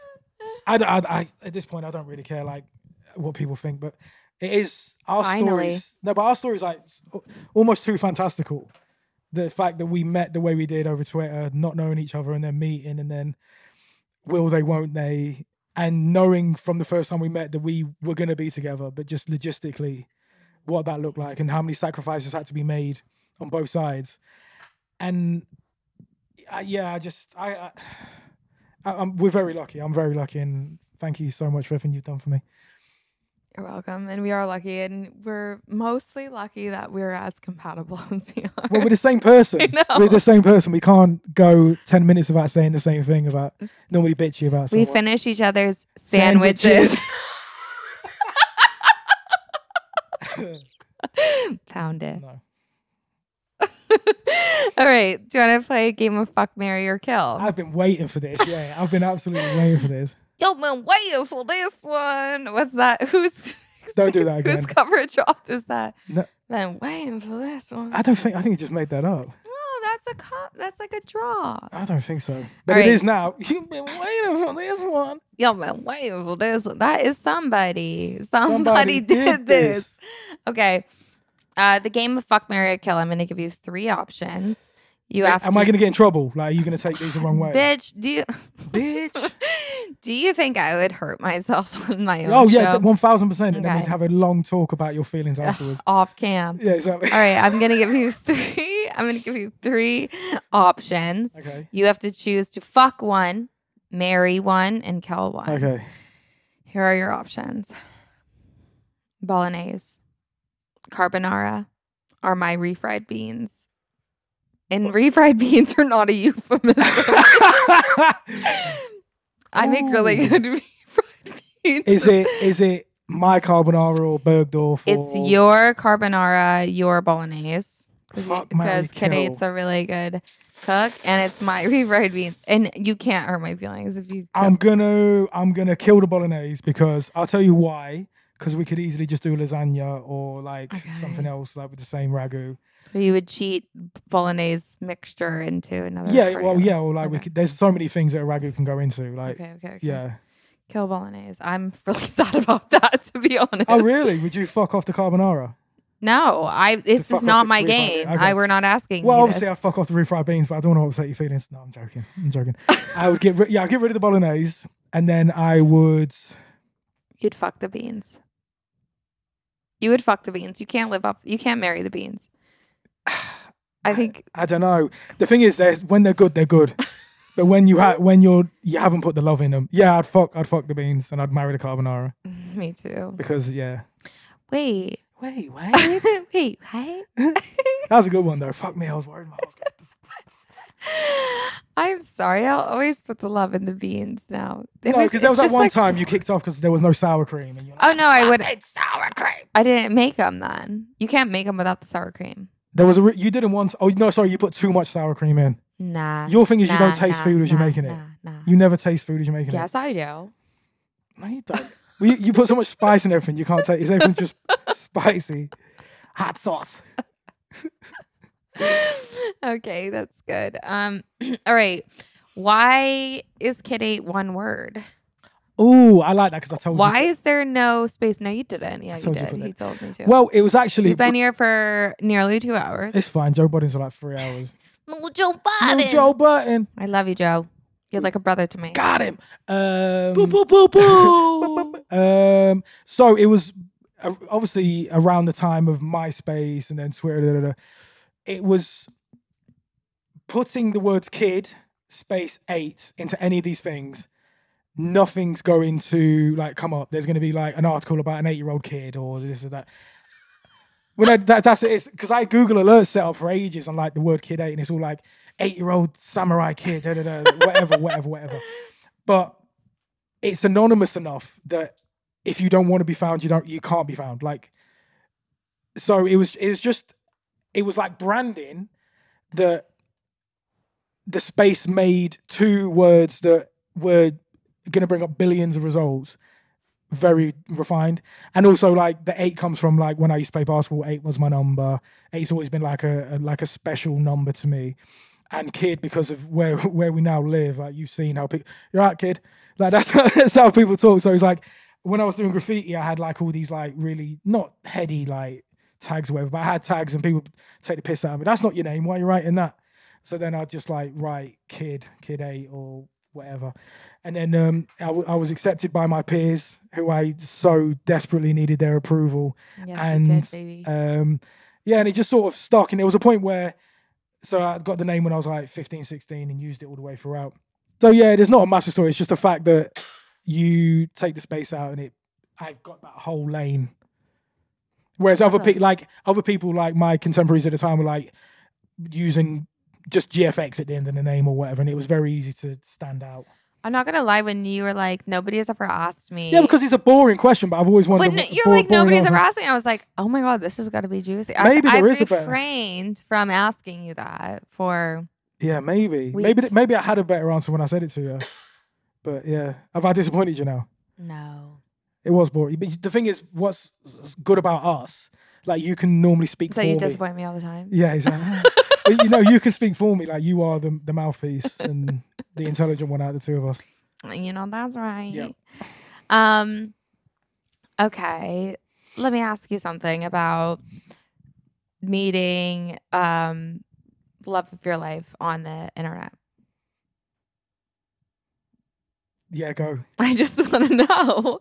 You were there. Yeah, well, what, like, as somebody who, just to be kind of revealing and personal, like, you had been in a very long relationship since a very young age. You didn't have the online dating exposure in your life. Well, you didn't. No, I mean, I know you had a good run on Raya, whatever. I'm proud of you for that, I guess. We're not going to talk about it, but like you hadn't, like, besides falling in love with whoever was on Come Dine With Me week by week, like you. I've told you far too much. These things are meant to stay between us. Nah. You, like, what was, like, just you know, you have all these things going on. This is a bit of my self-indulgence of it, but like I think probably people want to know, and there's some people who like to hear it. Like, you know what? You had all these things going on the internet. Like you were selling your work, you were becoming notable, and you were building a following, and like at the same time you were falling in love online. Like how did that happen? I hope like none of this like comes back to bite me on the arse, because like I am just going to speak openly, but Well, we can put this out after papers are signed. no, not about that. No, but like, so started a relationship very early on, was in it for 15 years or maybe even longer. Never unfaithful, like was a good man, tried to be a good dad, all of these things, and never felt seen or never felt heard. Like obviously it was fine, we were in a fine relationship. It was like sort of very much going through the motions. And then when you started sort of paying attention to me, even it's just like little things like liking tweets or commenting and sending silly fucking gifs of Kermit throwing himself off a roof and stuff, like I'd never really had that sort of attention before. Like, and if I had, like, I've always had like friends. I've always sort of been comfortable around women. It's like school, I was like had girlfriends, blah blah blah. But I've never been swayed, never like felt attracted to anyone. And then when we had that conversation that time, and you were telling me what evil meant to you and like what you could see in me, and I'd never felt seen like that. And on top of that, when I first saw you on Twitter, I thought you were like I don't think you were real. I thought you were absolutely stunning, absolutely gorgeous. Like fell madly in love with you. But I was like, everyone has like work wives. I think we used to joke that you were my work wife or something when we were back and forth in. And that was just nice. It was just like a nice bit of banter, because I'm sort of guy. Well, I was the sort of guy, like when I'd go to the bank, I'd flirt with the girl behind the thing. Was that? Yeah, but I mean, even like these women, like 60 years old, and we'd be bantering and flirting away. And I've always been flirty because it's never felt like a thing. Like it's never felt like it's ever going to be a thing. It's just what it is. But with you, there was something in me that I was like, I need to be around this person to know if these feelings I'm having are like, what is this I'm feeling? Because I'd never felt it. It was very, very new for me. And I forgot the question. I feel like I'm just going to get mugged off for being so vulnerable by it. You need to, Oh, if you're going to take away any lesson from this conversation, is you need to stop caring about what people think. If you're going to care about what people think, just do it off my podcast. No, but like if I'm not reading the comments or seeing what people are saying about me, it doesn't affect my day any differently, so that's cool.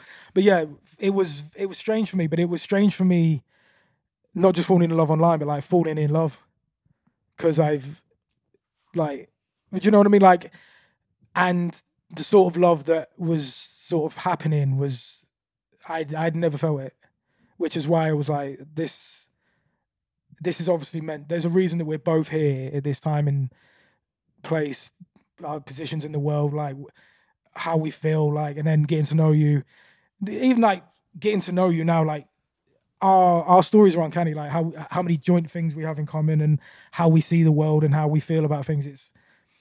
It's I used to wonder if you were making it up.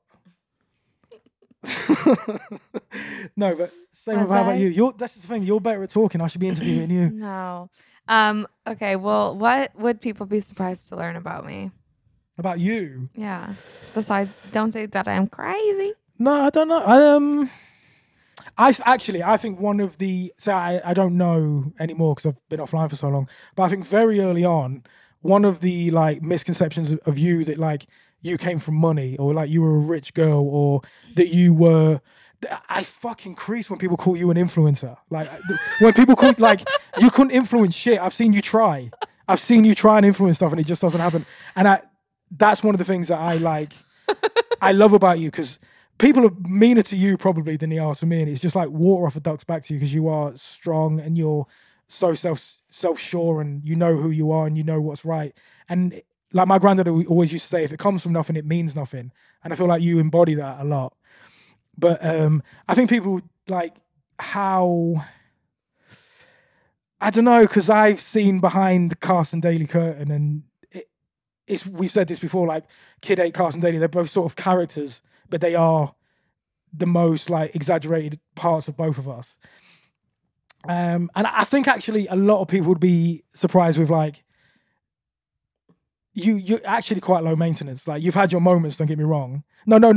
There's been times when like I've like wondered, is this all worth it? Like, what are we doing here? No, you know this. We've had this conversation, Yeah, but okay. you are. My mouth is open. No, but I don't want to big you up too much because all the guys will be sliding into DMs, and I know how that worked out last time. I thought Pearl was laughing then. She's completely taken now. Tell them. I'm taken. Promise, even after this conversation. Yes. Go on. I'm low maintenance. Go back to how I'm low maintenance because I love that. No, but like you are like, we're in a place right now where I've actually for the first time, we both have stability in our lives, like as far as living and future and love and all these things. And I think that's what you've needed. I think you've needed that for a very long time. Like you've needed someone that has your back, that you don't sort of need to go to war for, or how honest and open do you want me to be? Go ahead. Like we spoke about money earlier, and we both have had a lot of our validation tied up in money and monetary value and stuff like when you have that somewhat, like you're more centered. Like you see, I feel like right now you're probably in one of the best places you've been in your life, like mentally, spiritually, emotionally, all these things. So you aren't actually, I don't know, I think people will probably just find it how funny you love memes. Like your love for memes is like, I've never seen anything like it.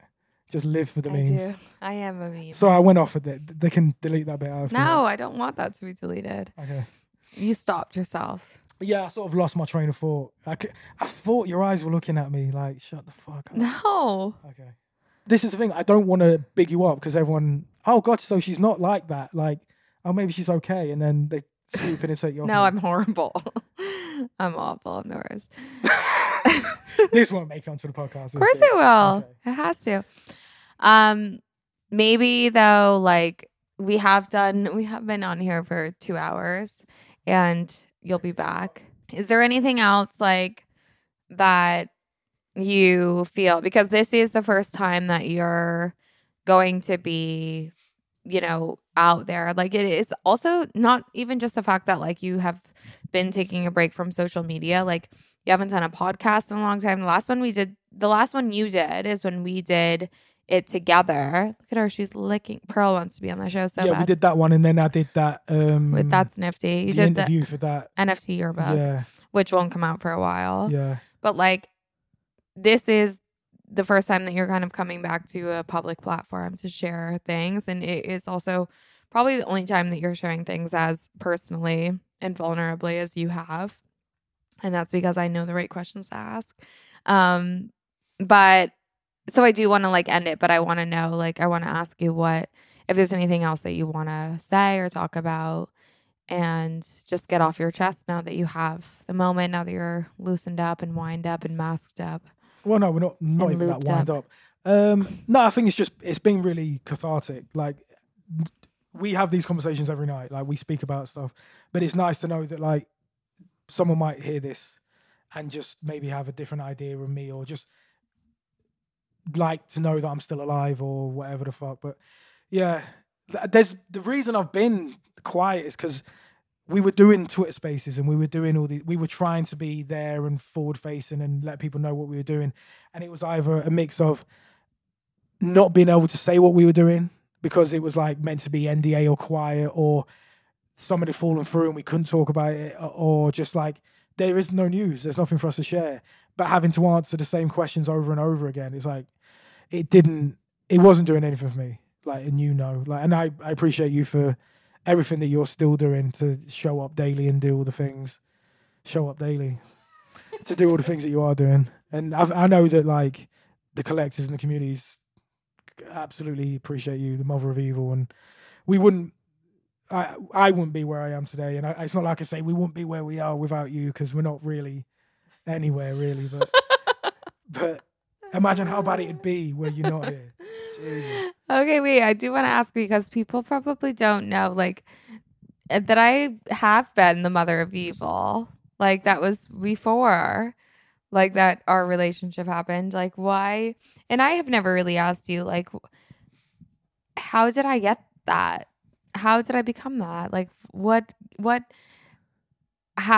made me so lucky to have that title and role? Well, again, pearl scratching. It goes back to that conversation where you told me what evil meant to you, and it was everything that it meant to me and more. And I was like, I know he's a cherub, but every child needs two parents. And if I'm the dad, it's like who you chose him in a way, do you know, like you chose each other without even knowing. And I don't know how wanky that sounds or whatever, but and also like all the art that I sort of was playing with at the time, like the plays on like all the Renaissance art, there's always the mother of Jesus, the mother of God, the mother of whoever. And it's like a cherub needs a mother to look after him. And we've sort of explored this idea a couple of times when we've been writing the backstory for Evil. Like how does that relationship look? But it just, I don't know. And maybe it was just me trying to flirt with you from afar. Who the fuck knows? It worked though, my God. My God, did it Pulling work? up from 40 with just shorty. You're smiley. Anyway, I've really enjoyed this. Do you want to say my tagline? Well, I don't know where to start. Now, I know you can't go a week into it, but Say it. I was going to try and literally do your whole signing off and like give it all the... No, I'll do the outro. Nah. Can you remember actually when you did affirmations? I don't know if you want to talk about that, but you were like doing the promo for it. And you were getting everyone to send videos. And what'd you say?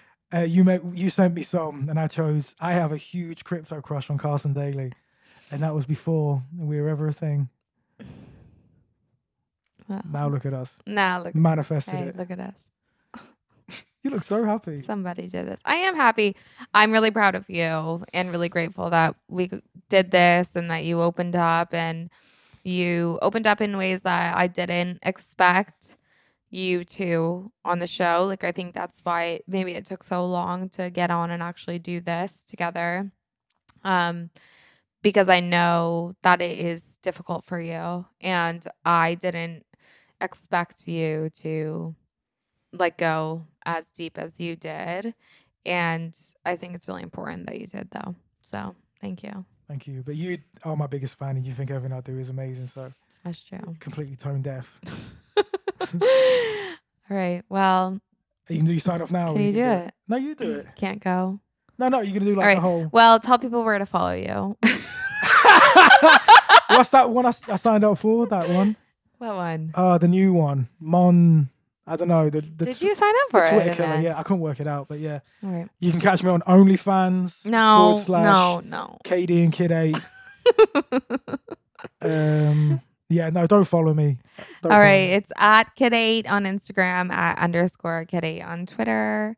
You can follow me at Carson Daly on Twitter and Instagram. Don't slide in my DMs, please. Fuck, absolutely do not. And also follow my show at Carson Daly Show. Follow this show on Spotify, Apple, or anywhere else that you listen to podcasts. Rate me 5 fucking stars, especially after this conversation. Let me know if you want to hear more conversations with me and my bae, B-A-E, before anyone else. KidEight. And yeah, keep tuning back in. Thank you for having me. You can't go a week in crypto without Carson Daly. You can't go a week in crypto without Carson Daly. Cheers, babe. Cheers, babe.